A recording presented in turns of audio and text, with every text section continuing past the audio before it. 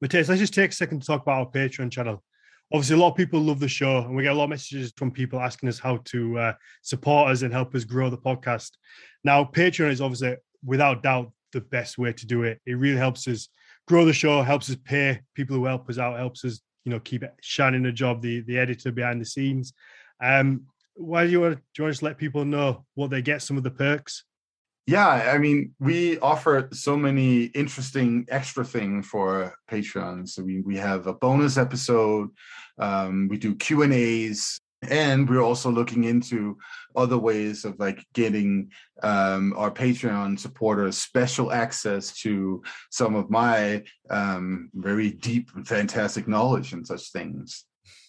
Yeah, you're wanting to introduce some, not 101, but small group lectures on specific subjects, which I think would be amazing. Patrons would absolutely love that. I would absolutely love that. Half an hour topic of you just ranting without me interrupting on a subject has to be perfect. Who's not going to love that? Yeah, like things, we talk about on the podcast, maybe we mentioned something about Viking ships or something that has to do with the mythology and people want to know more about that. And then we can dig deep into that for 30 minutes in a short lecture. I think a lot of people would find that very interesting. Yeah. And I mean, let's not forget, anybody who signs up to the Patreon at any level is going to get a bonus episode every week. It's either going to be the storytime episode that we do with Jonas Lorentzen, which you have to agree with, is one of the funniest times you must have all week. It is brilliant. He does. It is such amazing. A good job. I love it. It is. And then the other episode, we're still undecided 100% on what it's going to be, but it looks like it's going to be a conversational type episode where me and Matthias just get a little bit more personal about ourselves, but also we're going to let people have the chance to ask questions, Q&A, whether it's about the podcast or about us. You're going to be able to put your question to us through Patreon.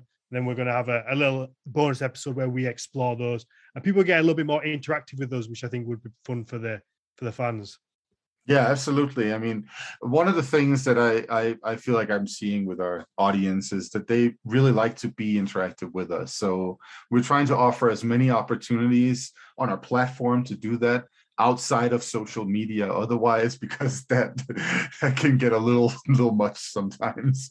Yeah, there we go. I mean, honestly, if you just jump over to Patreon/Nordic Mythology Podcast, you can have a look at all the different tiers we've got there. They start from $5 up to $20, and you can cancel at any point. You can try it out for a month, listen to the old episodes, listen to the old Storytime episodes, cancel it if you don't enjoy it, and there we go. But we're more than confident that you'll like what you hear.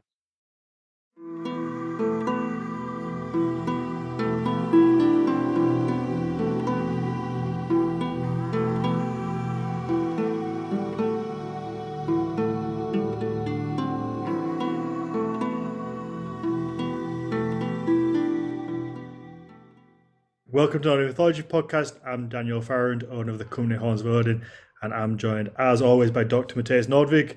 Hello, everybody. This time we are just us talking about, cleanliness and hygiene and stuff like that. Just the two of us. Just the two of us. I like these ones. These are my favorite. If I sound odd, I apologize. I'm out on the road again. I feel like I'm out and about all the time at the minute. It sounds exciting, man. There's a little bit of the London buzz in the background. I heard a honking horn. You'll hear a few things, yeah. So yeah, I mean, London. I feel like I've been all over. I was in Llandudno and saw Sean Parry a few days ago. Got some new tattoos. Tattooed my ear around the rim of my ear. I got the runes from the Urseberg ship that say "Man knows little," which I thought that was very apt for me. Anyway, I thought that was very fitting. I like it. I think it's cool. I got another finger tattooed, of course, and then I got some more on my leg done on my Latin style, Celtic leg piece. Cool. And you also have been getting tattooed. Mm-hmm. Yeah, I got a little bind rune on my bicep, on my left arm. It's my son's name in a bind rune. So just got that done over the weekend. Looks good. How's it healing? I think it's healing just fine. It's actually one of our longtime fans, Guy Anderson, who's a tattoo artist down in Colorado Springs, who came up and tattooed me in my own living room. Oh wow! Oh Yeah. nice. That's So pretty cool. yeah, yeah. Was it hand poked or was it No, machine? it was machine. And yeah, he did like this cool what do you call it? Like he added a little bit of white in it, so that Mm-hmm. it gets a little pang and pow. And Ooh, yes, that's there we go.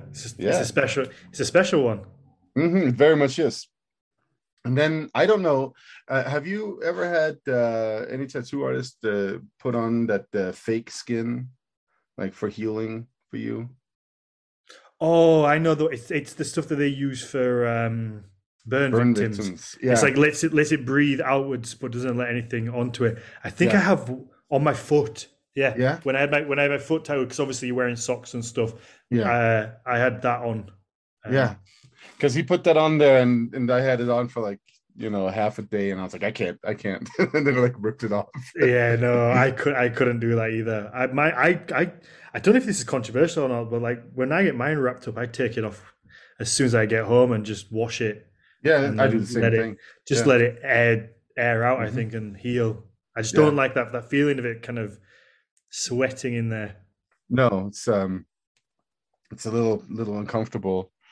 But yeah, I don't know if I should have left it on because yesterday I was no, was it yesterday? It was yesterday or the day before I decided that I needed to do a lot more a quote unquote gardening with my chainsaw. So, Oh, is that what so you call it? Call it gardening, I call it gardening. What being a what I man, doing I'm being man so much stuff, a man. Yes, with doing with man a chainsaw, stuff. cutting down big ass trees that fall in the storms that we have around here. It's Mhm. like, look, my backyard is pretty much just an acre of woods.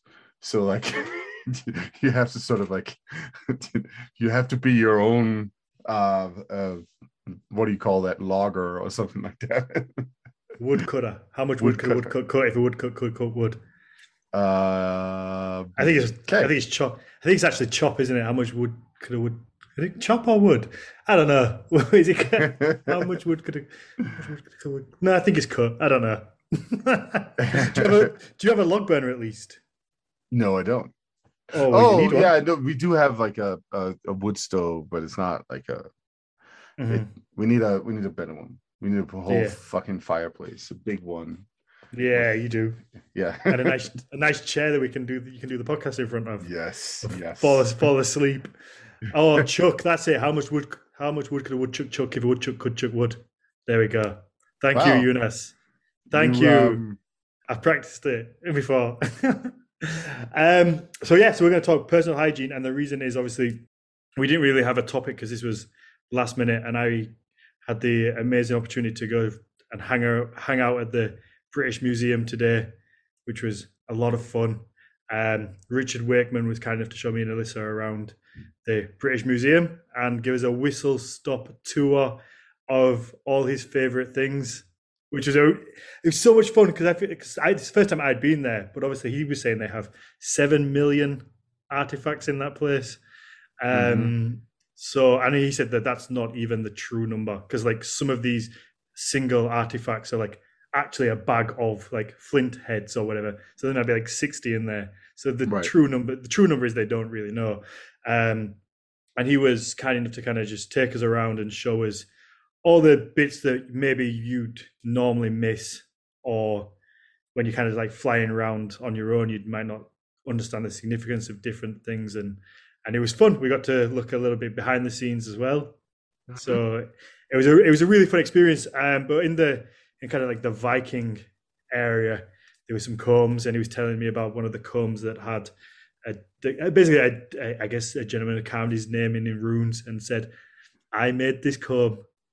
And for some reason, in that moment, I was like, "Let's do an episode on hygiene," because I think that so many people talk about hygiene with Vikings as well. I see it all the time in the different Viking groups on Facebook of people like saying how they were so well preened, they looked after themselves so well. They were stealing all the Anglo-Saxon women. That's one that Right. always seems to pop up as well. So Yeah, yeah. no, that's that one is interesting, right? Because it's actually a relatively uncertain source who's giving us this reference. That was John Wallingford, who lived in the 13th century. He died around 1258, and he's writing in his chronicle, the Chronicle of John of Wallingford, that Oh, well, how original that name is. right, I mean, like, come on, man. Let's give it I'm some gonna name pizzazz. this chronicle after me. Yeah, give it a little bit of something.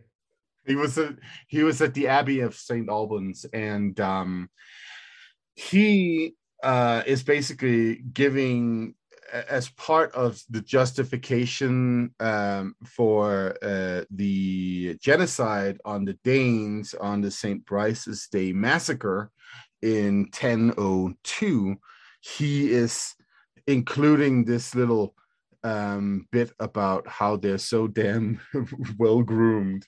And that's like part of the reason that Ethelred the Unready is like, yeah, let's kill them all. So the text is the Danes, thanks to their habit of combing their hair every day, of bathing every Saturday, and regularly changing their clothes, were able to undermine the virtue of married women and even seduce the daughters of nobles to be their mistresses. Dun, dun, dun. And it's like, dude, okay, so there's a couple of things. Like, first of all, we can ask ourselves, is this a true statement? And it might not be. It might just be some random shit that he comes up with, because, you know, medieval monks are good at that when they're writing little chronicles. But the second thing is also, the war true, is that something you want to be broadcasting to the ages as he just did? Right? Because that is a thing that we now know about the Danes in Viking Age England, that they were cleaner than the English, right? Yeah, enough that you're gonna write it down. So it's a noticeable amount. It's not like a Apparently. little bit. It's like it's enough that the women are getting their heads turned. So be Yeah. careful. But okay, so and the most important thing to do with this is, of course, to contrast that statement with Ibn Fadlan, who talks about the Scandinavians over in the Russian area, right? He encounters Scandinavians at the Volga River.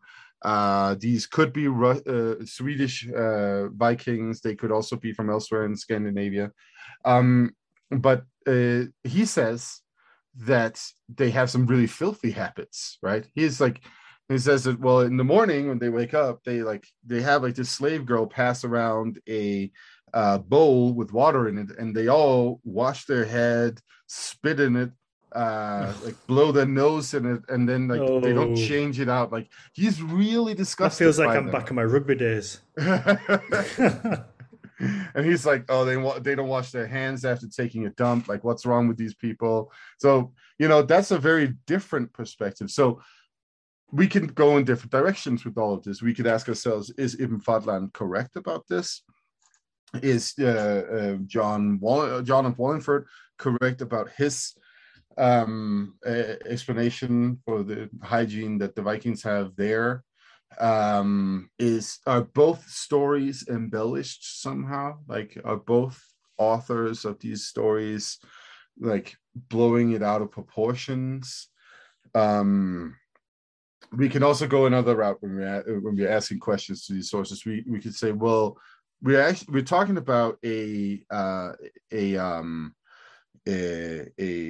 observer who is observing possible Swedish Vikings, and we're talking about another observer who's observing possible Danish Vikings, what they're constantly referring to as Danes, at least. So is there like a marked difference in hygiene in Scandinavia? The Swedes more filthy? So we're saying the Swedes are more filthy. Is that the Danish? I'm so sad we don't have Frederick on. He would be having a heart attack right about now. I'm sure he would. And then there's also another thing to take into consideration, and that is smaller communities, subcultures. Those guys that Ibn Fadlan runs into, they're not your everyday Scandinavian, right? They're like proper Vikings, right? They're a bunch of dudes who live in houses where they also, according to Ibn Fadlan, have like, you know, just like group sex with slaves and stuff like that. It's like, this sounds very much like a sort of like a psychotic warrior collective that that you know, maybe has generated their own little subcultural approach to hygiene, as well as, you know, human lives and women and a bunch of other things, right? Very different from perhaps the more sedentary societies in Scandinavia, from which we may assume a lot of those Danes that were killed in St. Brice's Day's massacre actually also came, because they were migrants more than they were Vikings, right? They were people who have settled and been settled in the English area for a decent amount of time. So that's also just something to keep in mind here. We can be talking about, you know, different subsets of various populations, you know, just like you can find, as you said, rugby teams that are pretty gross, right? That doesn't mean that their hygiene represents the hygiene of the rest of the population in England currently, right? So yeah, there are all these different ways of approaching these informations, for, you know, these sources and their information.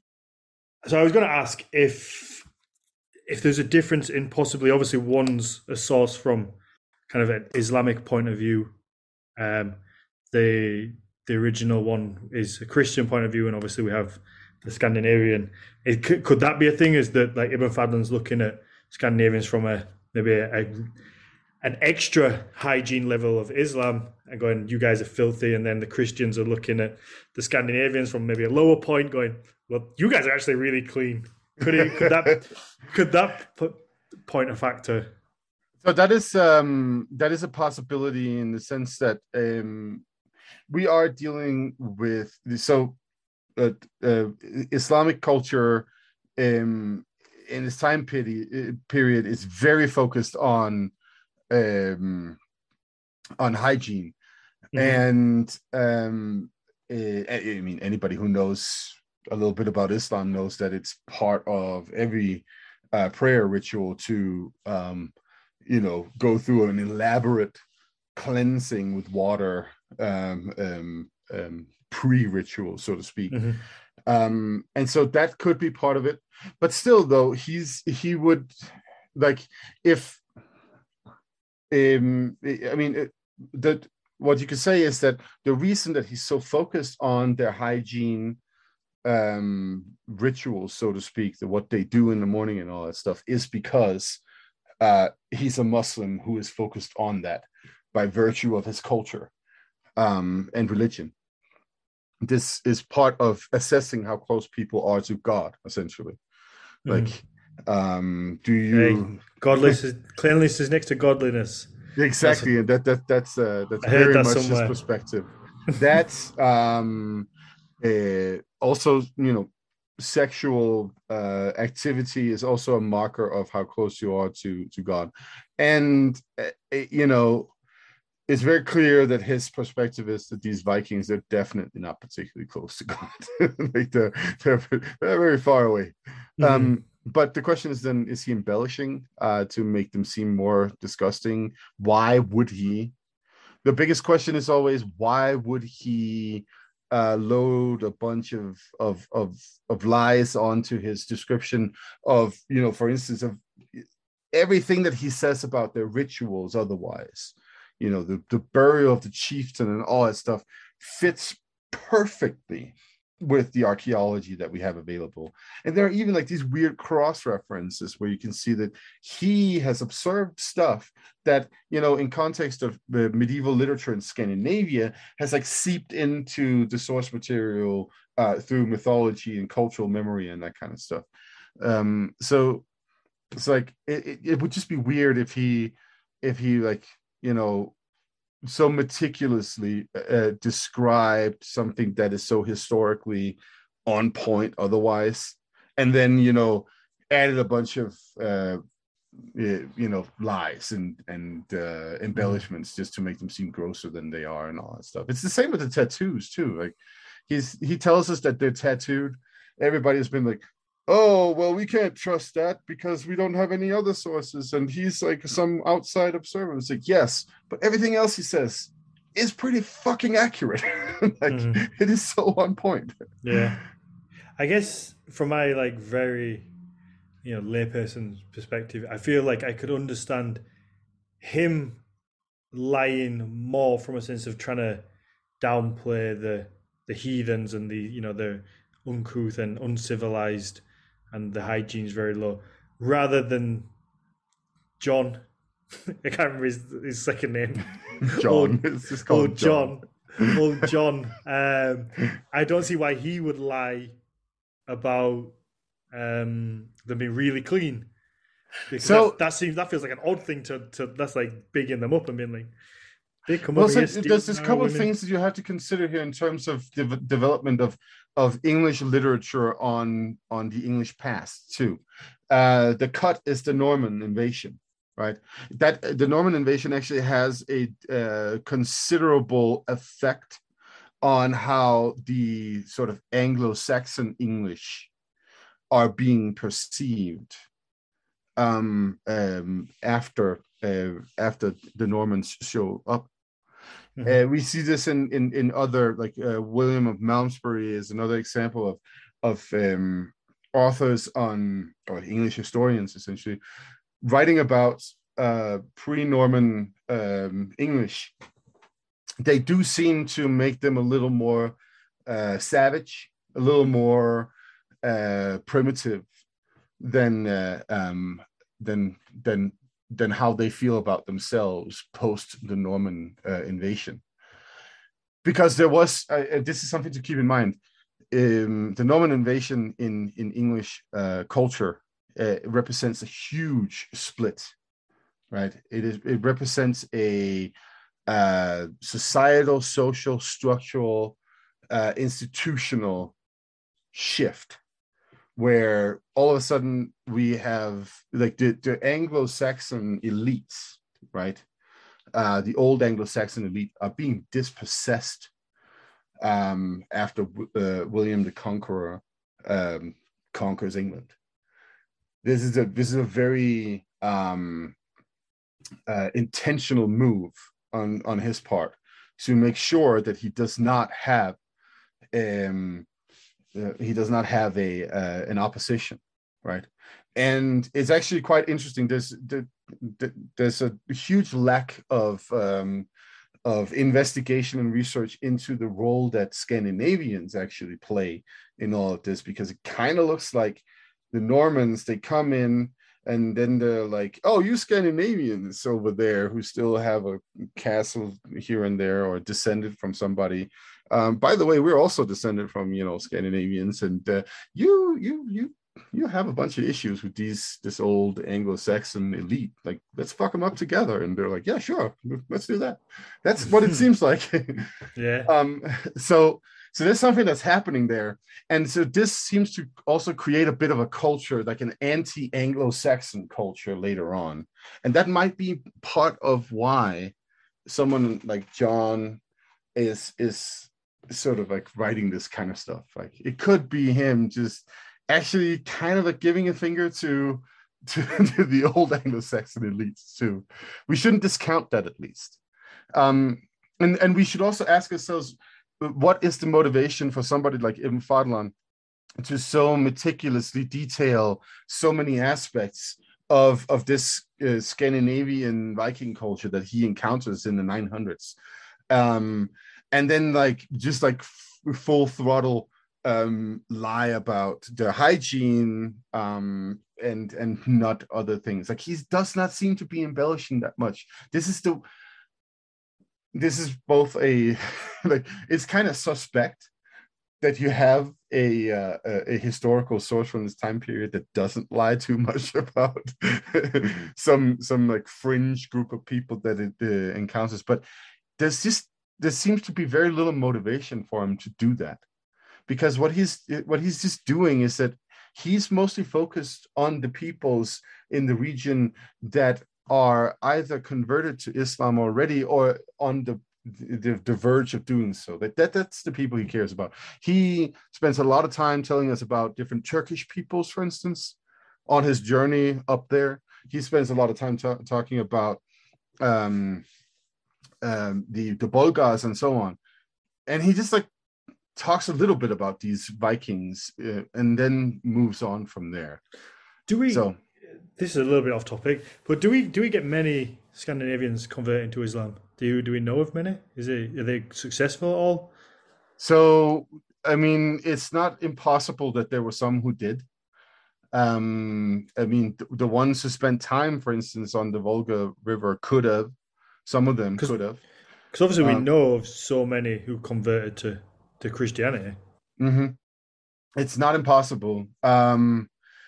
So I mean, the Arabian sources they only once in a while would talk about these Scandinavians, the Rus.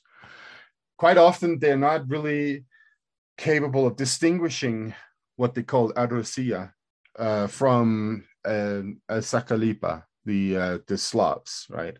They see all of these people as pretty much the same. Sometimes they even also say like, oh yeah, they are kind of like the Jews too. They sort of like they all come from the same group or something like that. They're very sort of like meh when it comes to them. Then in a couple of instances, we see, for instance, there is a Rus attack on some fort in, I think it would now be modern day Uzbekistan, on the coast of the Caspian Sea. And there is like a description of this. I can't remember which historian is describing this, but there's a little bit of talk about how fierce the Rus are and all that stuff. But again, it's again sort of like more footnote style than anything else when they talk about them. Sometimes they talk about how they come and trade in the Caspian Sea or in the Black Sea, and that's really that. So they don't really care. That's the thing. They don't really care. Mm-hmm. Oh, fair enough. Yeah. So back to hygiene. We obviously looked at kind of the sources of what people have said about it, but what do we know from like an archaeological stance, I guess, on like what have we found? Because we know, from what I know of, we know of combs, and do we know of toothpicks or ear picks? Is there one of those? Yeah, we have all of that. I'm pretty sure there are toothpicks as well, little prongs and metal, just iron or different kinds of metal picks. Ear picks formed like little spoons, for instance. Or I need one. I need one of those. I'm pretty sure you can get them at the Danish National Museum, actually. Oh, really? Yeah. And you can definitely get them at Viking markets in Scandinavia. What else have we found? Yeah, we have combs, and combs are a really old thing in Scandinavia. It's like a marker of some kind of distinction. I'm a badass warrior, that kind of stuff. Remember that the oldest runic inscription that we have is from a comb from Vimos in Denmark in the years 160 to 65 or something like that, or 70. So like that's the combs show up with warriors from a very early time period, and then they seem to be a staple of like warrior outfit all the way into the Viking Age until Christianity, really. Were they super common, or were they common amongst just warriors? Would like the everyday farmer have a comb? Would they need a comb? I think they become more and more common through that, almost 1,000 years, right? But it does look like it's like originally a warrior thing, and which feels quite odd. Yeah, but okay, so there's something to keep in mind here, and I would actually encourage both you and anyone else listening to this episode to check out Nordic Animism's very recent video on hairstyles, because okay, so what can we see? We can see that Tacitus talks about this type of knot that some Germanic warriors they carry this knot, and this is called a Schwabian knot. And we have a couple of skulls that have been found still with hair on them, tied like that as well.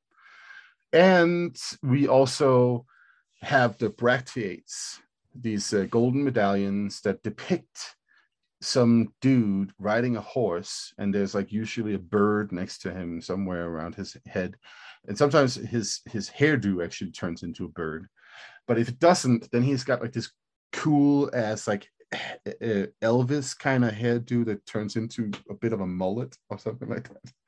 It's like an Elvis mullet. Mullets are always cool. They're in our fashion. But it also is some of them are also like knot tied, like so it turns into a knot somewhere. But it's also very obvious that I think at least it is very obvious that that hairstyle that is depicted on those bracteates is combed. So what might be the case is that we have sort of like a warrior culture that is very focused on various kinds of knotted and combed hair. And listeners can also always go back in our catalog and listen to our episode with Josh Rood on Vikings with possible dreadlocks, right? Because we do also have that phenomenon, the luva, that shows up, especially in context of Errol fine hair or tangle hair, depending on which source you're reading. So is there focus on, hair hygiene, nice combed hair, that kind of stuff? Yeah, and it seems like it's a very old thing. Did they also use that for their beards? Probably. Look at, as you mentioned, the Oseberg.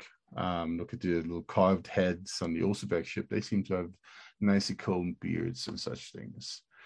So that was definitely a focus, and that might actually be the origin of John's little report on the Scandinavian hygiene, because they did definitely comb their hair a lot, and that was definitely John. Yeah, old John. Old John has no idea what he's done for the Facebook Viking community, because the amount of times I see his quotes pop up is unreal. I have to pull his back. So Ali says, no, do not start the mullet as a trend with the Arsaboros. I think the opposite. I think we incept the mullet as a true Viking hairstyle and get the Viking bros fucking on with the mullet. I think we change the game. We just make all we have to do is so Rowan is we brought on as our social media manager. So now we need to get Rowan to make a bunch of memes saying that Vikings had mullets, and just a bunch of like little quotes from you saying that, oh yeah, Vikings had mullets, and then we can just spread them out across all the Facebook groups. And in like 2 years' time, all the TV shows are gonna have Vikings with mullets. There's gonna be a bunch of people with Milners walking around with mullets, and it will be fucking hilarious. And a mustache, a small mustache. Oh yes. Oh, not too small. Not too like small. Not like a Hitler mustache. Small, a little bit longer than that. And like really, really tight denim pants. Oh, we could do this.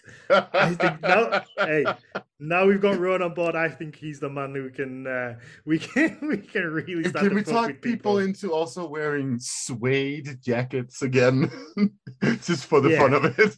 Vikings did that too, guys. We can really start to troll the Viking bros with our.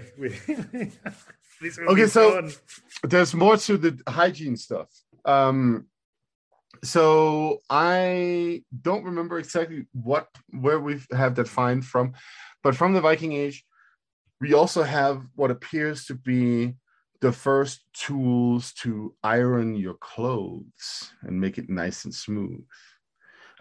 These were rocks that Vikings apparently used to, smooth out your clothes instead of being all like curled up after washing them.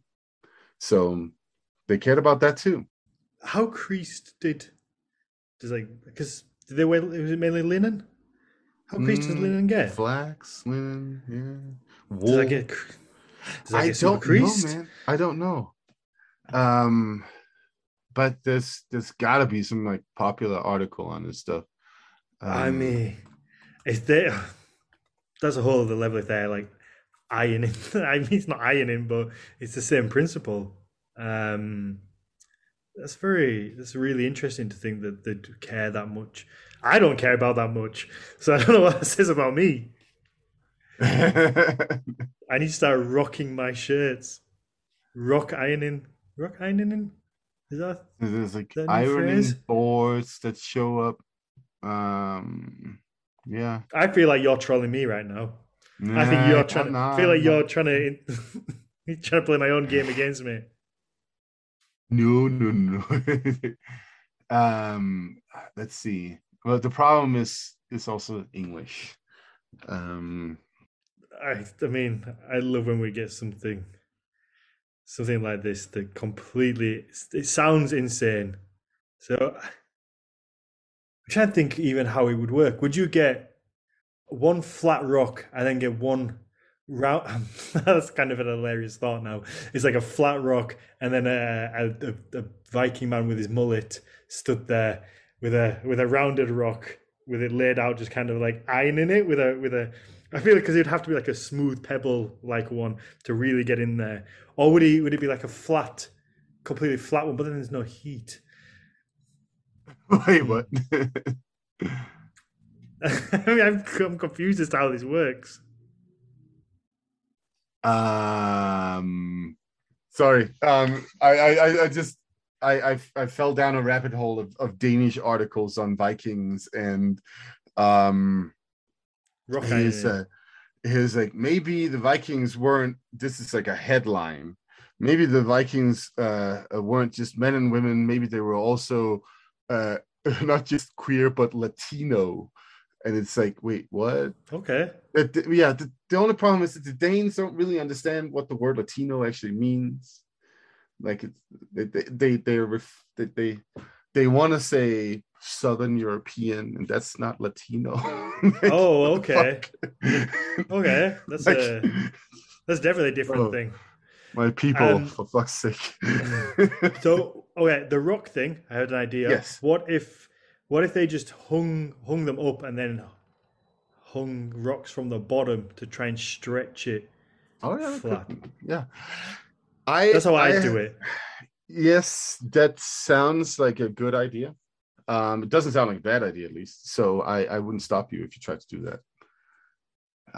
But do we know the official way? No, I don't. At least I was trying to find an article on it, and it's not really giving me much because I need to calibrate language to properly. Okay. We're gonna revisit this. Yes. We'll revisit once we know more about the rock ironing, and hopefully you've not just made this up to make me sound stupid. No, I did not just make it up. If I did make it up, I would be the one sounding stupid. Yeah, but not if you played along now and were smart about it and were like, yeah, I made that up. Lol. Well, I mean, we could do a bunch of sound bits, and then we could just have Shan put in the one that fits. Yeah, let's just say a bunch of wild shit, and then Shan can just fix it. Yeah, Vikings ironed with rocks. No, they didn't. Shan can just absolutely did not. Shan can just fix that in post now. Okay, so we have combs, which seemed like a warrior thing, which I find quite interesting. But then, I guess, like you said, it comes down to maybe there's a warrior hairstyle that fits when going into battle. And I guess also if you have, is it most common that most people had long hair rather than just cut short hair? Because you always think of me personally anyway. When I think of anybody pre like 1900, everyone's got fucking long hair. Really? Everybody, unless they've gone like Floki where they're just going bald. Everyone's got long hair. Everyone has long, luscious, like Jesus-like hair. Do you not know about the Danish haircut though? Obviously not. But this is how I picture everyone from back then. Is like just really long, luscious hair. So the supposed Danish haircut is a style where you basically shave the back half of your head. Oh, okay. Yes, I have the seen front. it. Yeah, the front is like, you just like leave that hair, and then the back is just all shaved. The Bayeux tapestry is a great example of that haircut. You find it all over there on It's like the the reverse mullet. Normans. And this is supposedly a haircut that the Danes had, the Danish warriors. And then there's been a bunch of theories on like why they had that, and someone like some dude was like, oh yeah, it's totally because of like this like warrior tactic where they would pretend to get scared and then they would run away, and as they ran away, nobody could like grab their hair. Well, Fuck off. yeah, it's like 19th century musing on it. I mean, I think it's much more likely that they cut it like that so that the hair wouldn't get tangled in their like ring mail coats, like for sure, because that's got to be painful. But Yeah. I don't know how much that happens. You could also braid your hair if you wanted to avoid that, I guess, if you had long hair. But that's what kind of got me onto this subject of asking if everybody had long hair or not, because originally it seemed odd that warriors would have combs, but then when I started to think about it, certainly if you had long hair, that's going to get in the way if you're in a battle situation. I know when I was doing a lot of jiu-jitsu, when my hair was the sole reason that I cut my hair short at the time was because I was doing jiu-jitsu and it was like in my way and it just kept getting tangled and it was in my eyes and I was like, fuck this, you're too annoying. So that's me on a very basic level. It's not even for like life or death. So if I was in a war situation, I'm like, okay, then of course you're going to want to keep it out of the way or tidy it up or braid it or do something. Yeah, well, we know a decent amount about hairstyles in the Viking Age, and we also know that it didn't seem that common to have long hair, like long hair. In the depictions that we see from the Viking Age, we see bowl cut, like that was a pretty fashionable hairstyle back in the 800s across Europe, and it's thanks to the Franks. The Franks, they were the ones. It's been a popular haircut from lazy parents since the start of time. Exactly, but it started at the French court. So, so the bowl cut was pretty common in Viking Age Scandinavia. Then you also have other kinds of like short hairstyles. And as I mentioned, you have that presumed warrior hairstyle, the Danish warrior hairstyle, where you shave the back of the head. And it's like, the thing is though that it looks like very long hair is like a female thing. Like if you look at depictions, the only ones that seem to have very long hair are figures that present as female. So now it might be because that it is possible that you have a development that starts like in the early Germanic period. It was like long hair for warriors. They tie it up in a knot or braid it, which we also have some examples of braided hair as far as I remember. And then, that is like a status symbol that becomes very solidified in the warrior elites. And then what happens later on is that it slowly fades when Christianity becomes more and more imposing, because it probably has some kind of religious significance and context in a pre-Christian context, right, or culture. So maybe it's like something that has to do with like being one of Odin's warriors. You also have that man bun or something like that, and now it totally played into the hipsters. That's a possibility, but honestly, we don't know that much about it. Like we do know that that there is this reference in several instances in the mythology to not combing or cutting your hair until you have performed a killing that you've sworn to do. And it's the same thing with Harald Finehair. He said to not wanted to cut his hair until he had conquered all of Norway. So there's like that little context for it as well. You could swear that, and and that's why I didn't cut my hair for like 4 Like I said, didn't you do this? Did you do this? I did. Until you made a solid drum and bass track. until you reach number one on the Danish drum and bass charts. until I got to play that illegal rave in that particular parking garage somewhere. Yeah, so there's that little thing as well, that it does seem like it's a sort of like an Odin associated phenomenon too, not to comb or cut your hair, I guess, at least not cut your hair until you perform that particular duty that you swore that you wanted to do. So, what does this leave us with? It leaves us with a lot of different pieces of information when it comes to the likelihood of warriors and Scandinavians in general in the Viking Age and before being, well combed, long haired, short haired, shaved. Like, honestly, just kind of feels like there's a lot of different.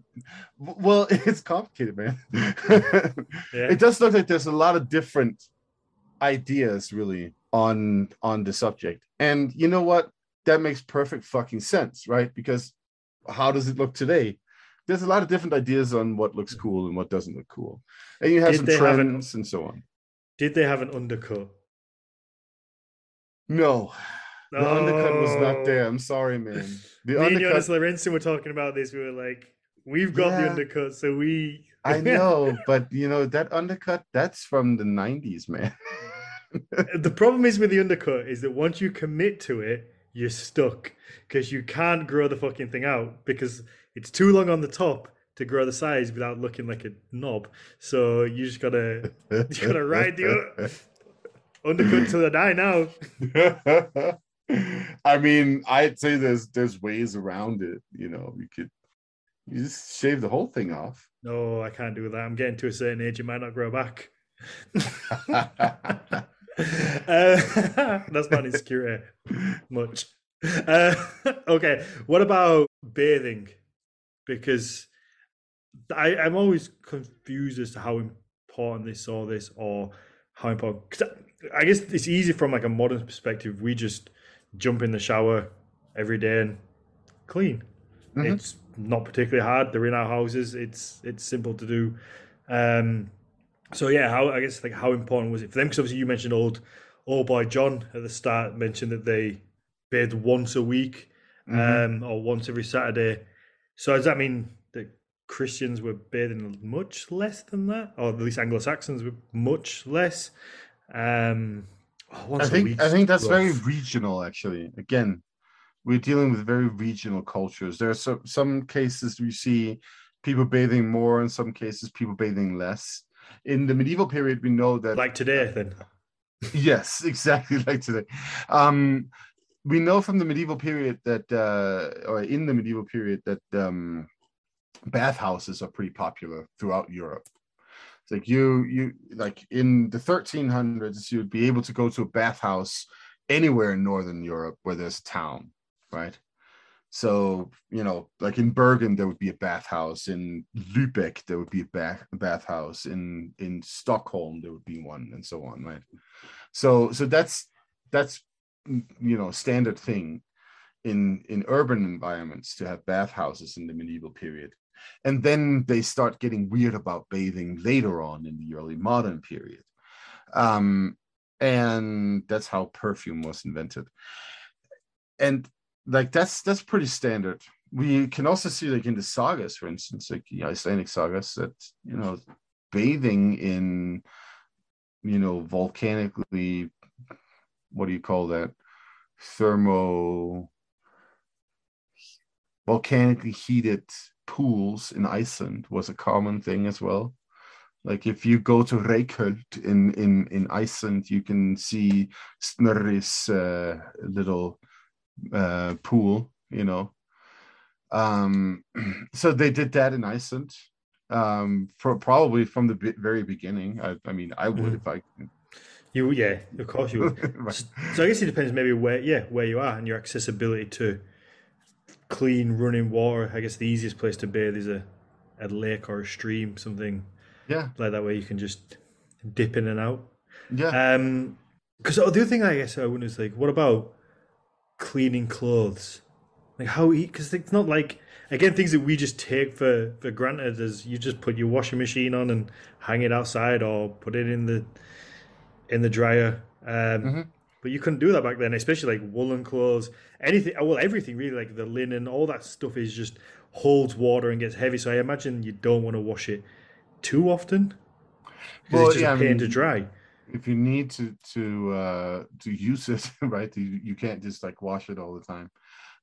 Well, but we know how does that work? You go to the river and then you dip it in the water and then you um if you have soap, then you use that on it as well, and then you hang it to dry after beating it on a rock for a little bit and like spinning it and all that stuff. Um, Is that a different rock that you used to iron it? I don't know, man. um, for a lot of people, I think like clothing was probably more like well, I have this pair of pants and I have this shirt. Maybe I have an extra one.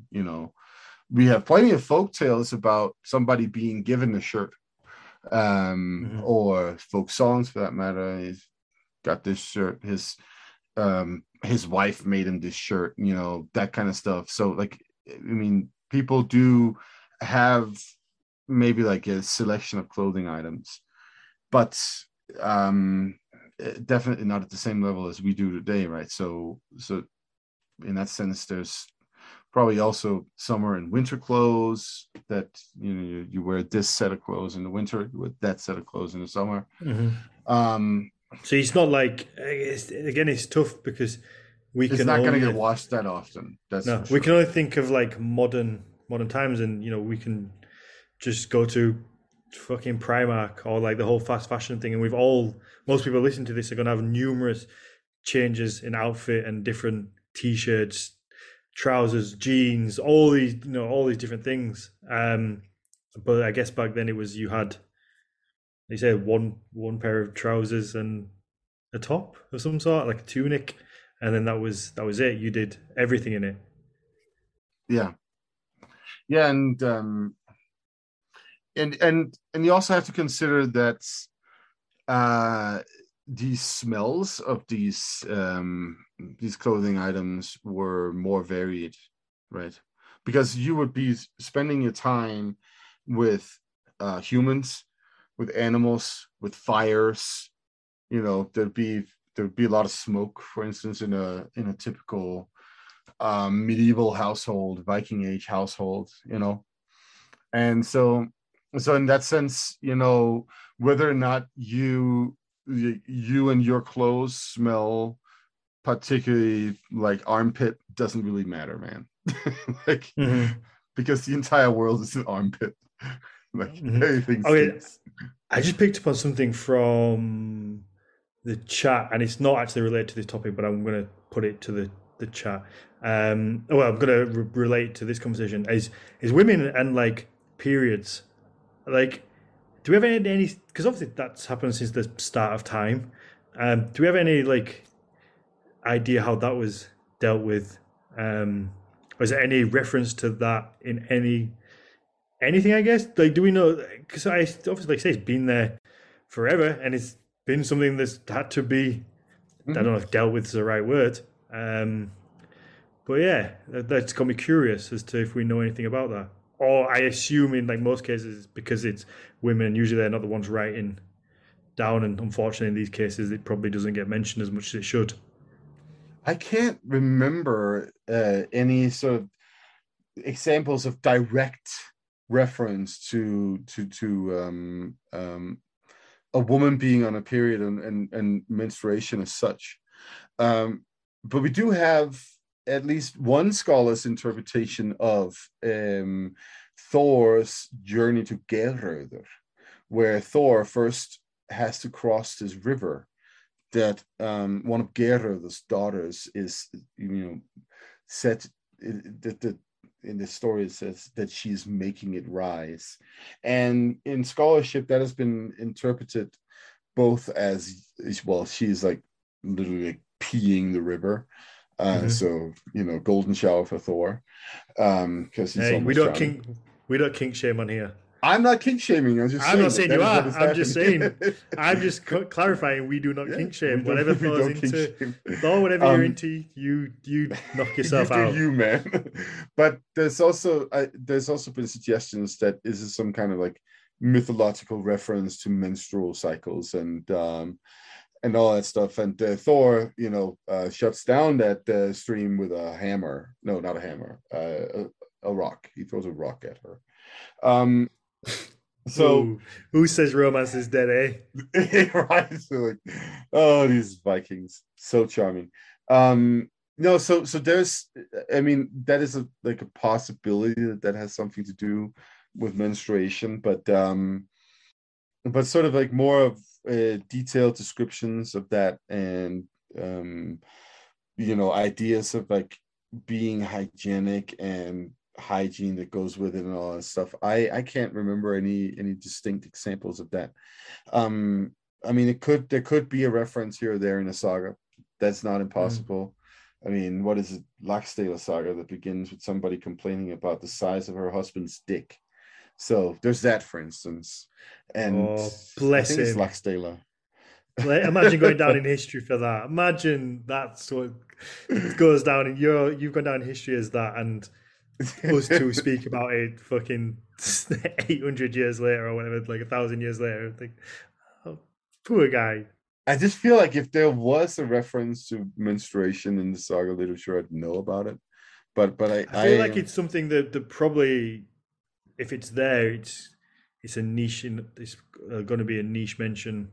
Well, there's also the possibility that it has been left out of translations. It has been left out of certain editions. Like, I mean, I haven't read all the sagas in Old Norse. I've read some of them in Old Norse. Others I've read in translation. And I haven't. So most of the saga material has just recently been translated into Danish again from Old Norse.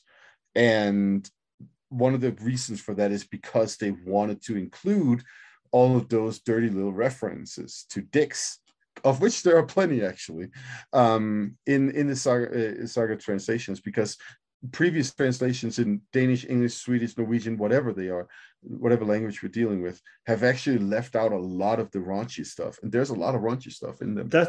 That's what I was just wondering, if, because I assume for the most part when these were translated, they were translated by guys, and some men find women's periods to be super icky, and maybe they just didn't want to mention it, maybe, or like would leave it out because it's like, oh, well, it's not really important. But I guess that kind of leads into the same thing as the raunchy stuff. For some reason, they were like, I'm not going to translate this bit, even though which is fucking insane to me, that if it's there, it's there. Who cares if who cares what it says? Translate what it says, because that's what it says, and everybody has you have a job, I guess, to do, to translate as accurate as possible, not to change it because you're like, this is a little bit uncomfortable for me. Like, that's so bizarre. Yeah, it is. But translators will make a lot of weird choices sometimes. So you never know if you miss something because it was some uptight dude who was translating it. And yeah, there's also of course always the situation that if it's a dude who's writing it down or a dude who's translating it, then he might also have his dude perspective on what is relevant and what is not. And then, dude perspectives tend to leave out menstruation. That's a thing that we see a lot. So, yeah. All right. Should we wrap this up? I have a nice little dinner date to go on, which is fun. Have fun with that. I will. Yeah, we're gonna go sit by the Thames and have some nice food and hang out, which is always. How can you complain with that? That is true. How can you complain about that? Is it like sunny over there in Oh London? yeah, yeah, Huh. really nice, really That's warm. like that I that that bursts my bubble. Like in my head, London is always foggy. No, no, it's really warm. So good company, good food, good views. I'm gonna have a nice evening. So Sweet. that's why this is a short one. Yes. In that case, we shan't hold you any longer. No, I need to go get ready. Put my little beautiful face on. Make myself look Yes. good. All right. Thank you for all the people who jumped in last minute. Yeah, thank you very much. Hope everyone enjoys it. If you enjoy the show, please leave a 5-star rating, positive review. If you can, please support us on Patreon.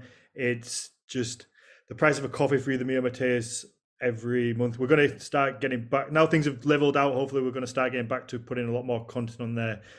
Hopefully, you're going to do something more education on there as well. But it really does help us keep growing.